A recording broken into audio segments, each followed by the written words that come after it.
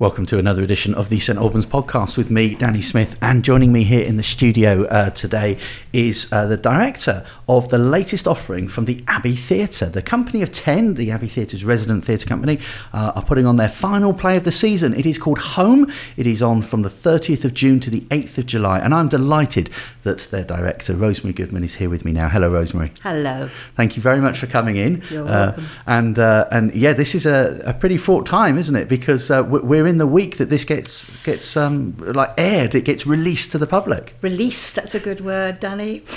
It does, yeah. Well, we have our final dress rehearsal tonight, and then, of course, we're previewing on Wednesday, tomorrow. Yes, well, so as people are listening to this, that may not even be the right days, because this... this always gets confusing. So, yes. So the preview's on the Wednesday. We're recording this on the Tuesday. The preview's on the Wednesday night, isn't it? And then there's a charity night on the Thursday, and then the public get to see it on the Friday, don't they? That's right. Yes, that's it. It opens, and then it's on for 8 days. It's on from so Friday's the 30th of June, and it runs through to Saturday the 8th of July. And no performance on Monday, of course. Right now, first question I should ask: what's it about? Oh, what a question, Danny. What a question. Well, it's about 5 people who are seemingly unrelated, and they meet in a place which is unspecified. And it's really about their conversations, and it's like we are eavesdropping on their conversations. And as it develops, the conversations don't actually make too much sense, and you think, just as you're getting into a conversation, you think, oh, where's that going? And then it goes off at a tangent, and then another subject's introduced, and so yes, the audience actually will start to think, what is actually happening here?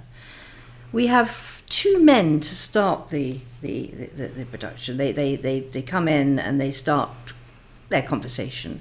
And that's a very, very long conversation. In actual fact, it goes on, I think it's for 34 pages. And so it's, and in that time, they talk about all manner of things. They their lost ambition, their jobs, their homes, their relationships.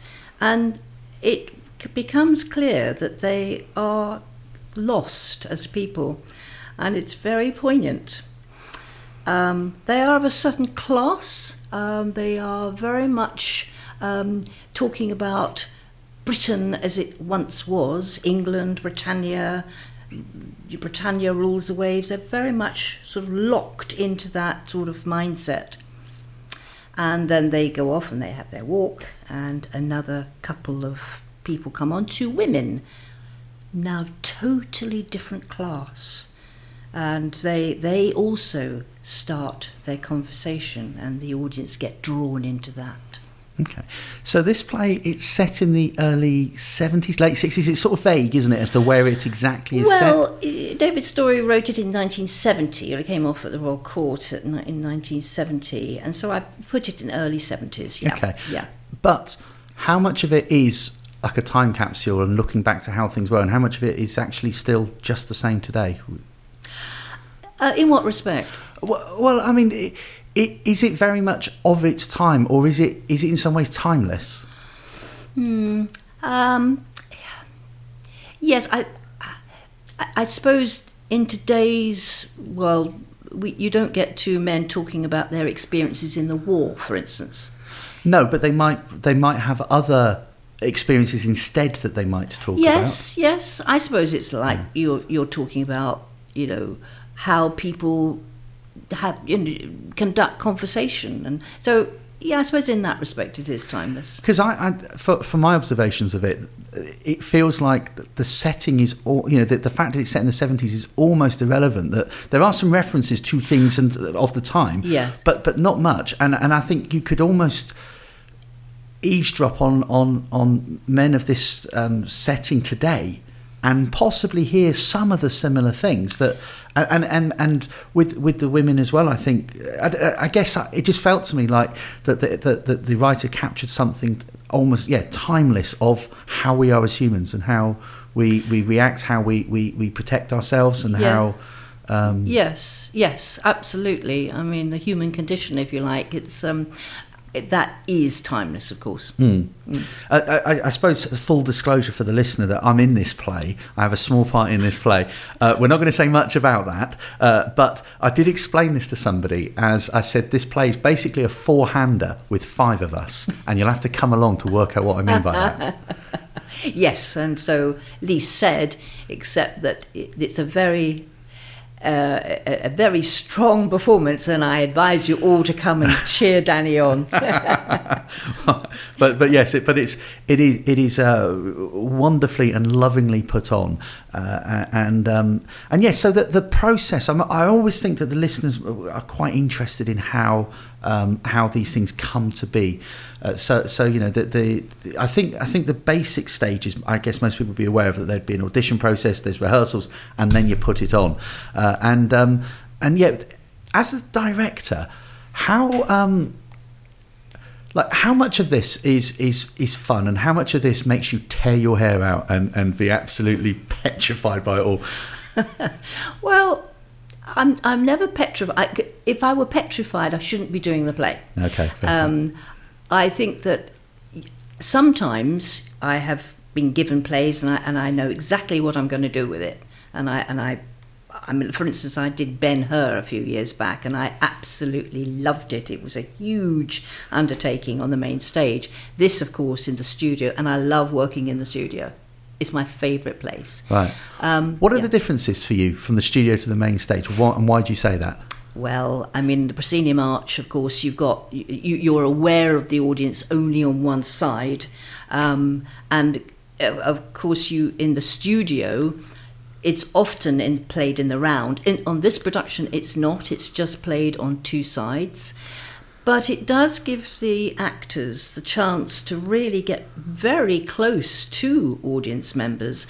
And sometimes audience members feel, I don't know, he's going to look at me. And of course they're not, because they are in the world of the piece. And the actors should really feel that they have, even though it's not a proscenium arch, we're talking about Stanislavski and, you know, the fourth wall and all that. But in many ways, we have to have that fourth wall, because the actors should not be aware of the people sitting there. They should just actually get inside the world of the piece. Yeah. And in the studio, that's quite hard, because they've got to, especially it's in the round, you've got to be in the world of piece all the way round. So, but on the main stage, you've just got that sort of, you've just got one side to think, right, I'm going to cut that audience off. They're not there, and I can actually just,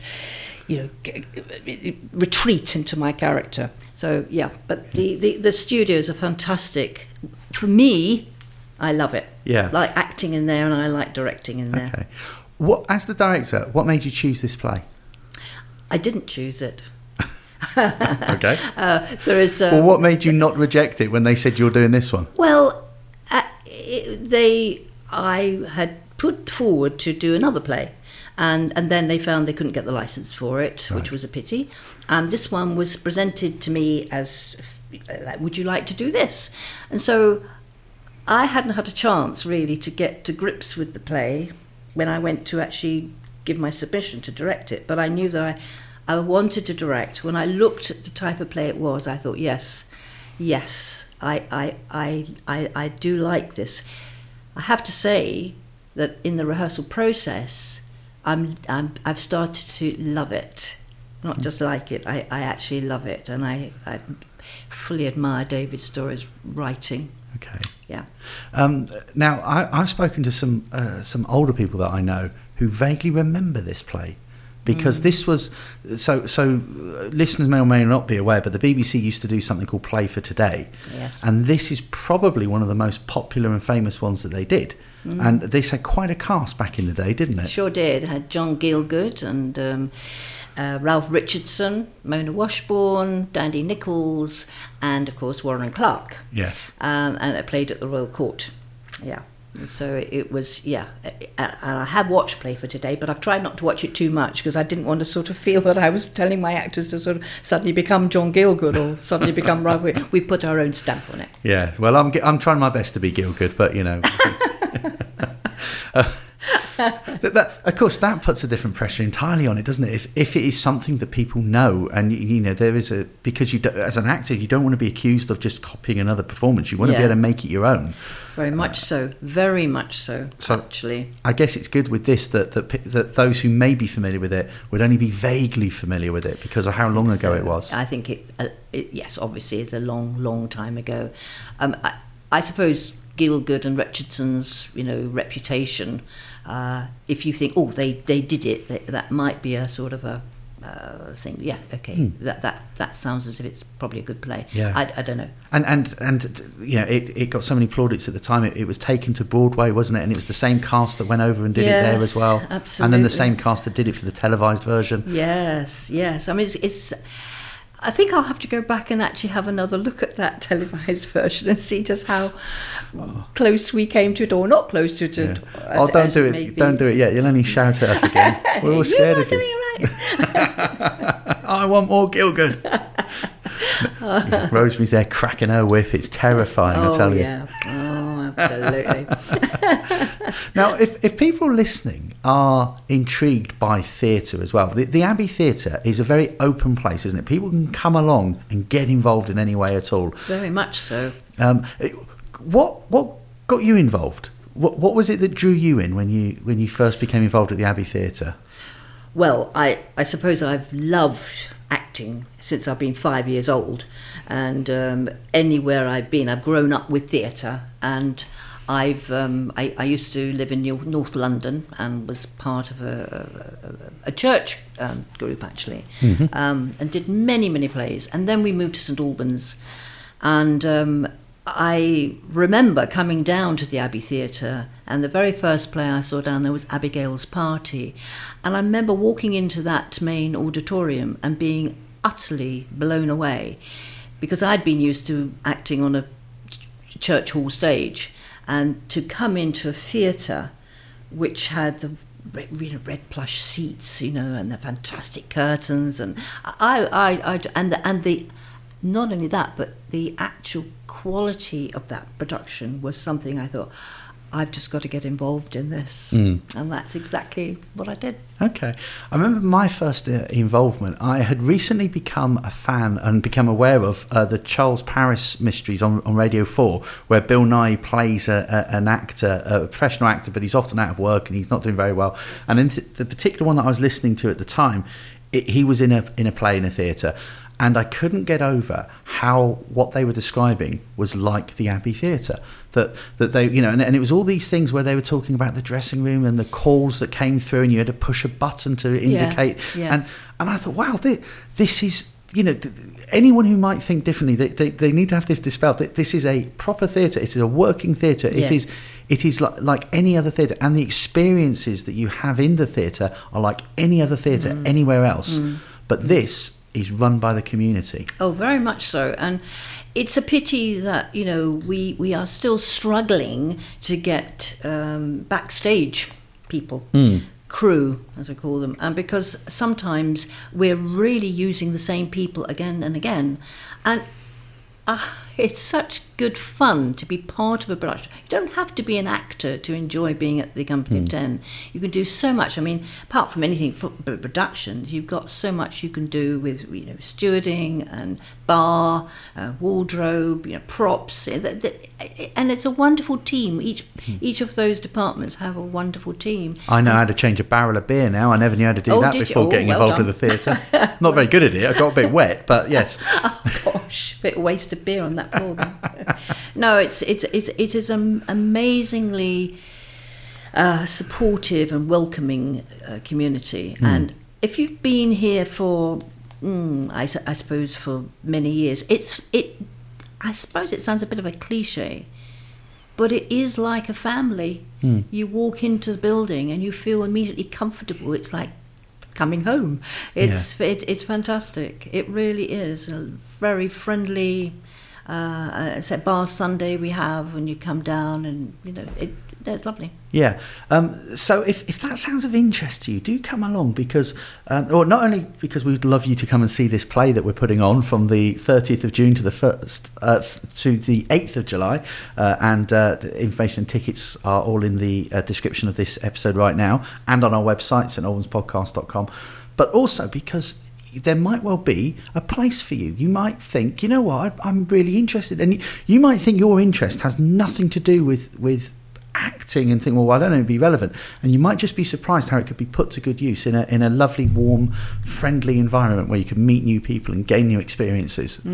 Definitely. Yeah. Definitely. And who knows? I mean, some people have actually, come and done bar and then they've ended up on the stage. But I'm not saying that everybody, so don't worry about it. But it yeah. But it's lovely as well to see actors that then are pulling you a pint the next time you go to see something else. You think, I saw you in something before. And the way that there is such a camaraderie that people pitch in. Yes. So, that's something that's quite nice as well. I think a lot of people do not realise that it's entirely voluntary. Nobody except the theatre manager is paid. Yeah. And it's just so... everybody gives their time willingly. And if you're in a production, you've got 8 weeks of solid rehearsals 3 times a week, plus 4 times when we start on Sundays. And we're aware of, just as the cast, of just how many people are supporting us to make it work. And, and while we're rehearsing, we're seeing people up ladders and we're seeing people on phones, and they're doing all sorts of things that are all working to make it happen for us. And it's quite humbling when you realise you're part of a big team putting these things on. And that's very selfless, isn't it? Because you don't get any glory at all. No. So we can't do plays without that. We can't do plays without a backstage crew. We cannot do plays without front of house. We can't. We're not allowed to put a play on if we haven't got 2 stewards, for instance, or a house manager. Or bar, so. And somebody said to me, stewarding is a great way of volunteering and getting to see great theatre. Yes, indeed. So, if that's something that appeals to you, if we can't appeal to you any other way, we'll appeal to your pocket. You can get to see theatre for free by stewarding. Yes. And that's something that is so required, isn't it? Yes. It's such an important role. Yes, Being able to show people to their seats, make sure everything's okay, that sort of thing. Yes, absolutely. So there you go. That's the Abbey Theatre, a real jewel in St Albans crown. And it's amazing, Danny, how many people actually still don't know we exist. And that always worries me. I remember we did a Christmas Carol a few years back in 2000 and 10, I think, and we went out in full costume and we were giving out leaflets in Christopher Place, and as I was giving leaflets, people said, "Where is it?" And I said, "It's the Abbey Theatre." "Where's that?" And I said, "Do you live in St Albans?" "Yes." And they've not even heard of it. Yeah. And so we really do need to get people to know that they have this wonderful theatre literally on their doorstep. No, fares to get into London and no parking. It's there. It's all there. I came to see the Goodnight Mr. Tom last year, and there was the 2 old ladies in front of me as we were queuing to go through to sit into the theatre. No, I said old ladies. Yeah. But they said, and I overheard them saying that they said, like, this is, "Oh, I've never been in here before." And then the other one said something like, "No, me neither. I've lived here for 70 odd years." There you go. And then as they walked through the doors, they went, "Oh, it's like a proper theatre." And I said, and I sort of leant forward and said, "It is a proper theatre. It's not like one. It is one." And they went, "Oh, it's lovely, isn't it?" And people, they don't realise it's there. No. But we are blessed in St Albans with theatre and with the arts here. We have some great local theatre companies, and we have some great musical theatre companies. We have all these things going on, and so often people say, "Oh, I didn't know we did that. I didn't know it was here." I know.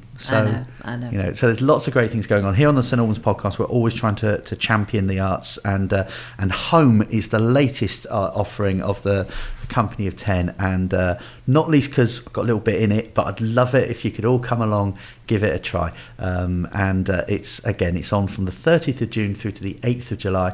If you want to find out more or you want to book, the link is in the show notes right now. You can go to abbeytheatre.org.uk and you'll find it there, and also on our website, stalbanspodcast.com. But Rosemary, thank you for spending time with us here recording this today. Well, thank you for inviting me.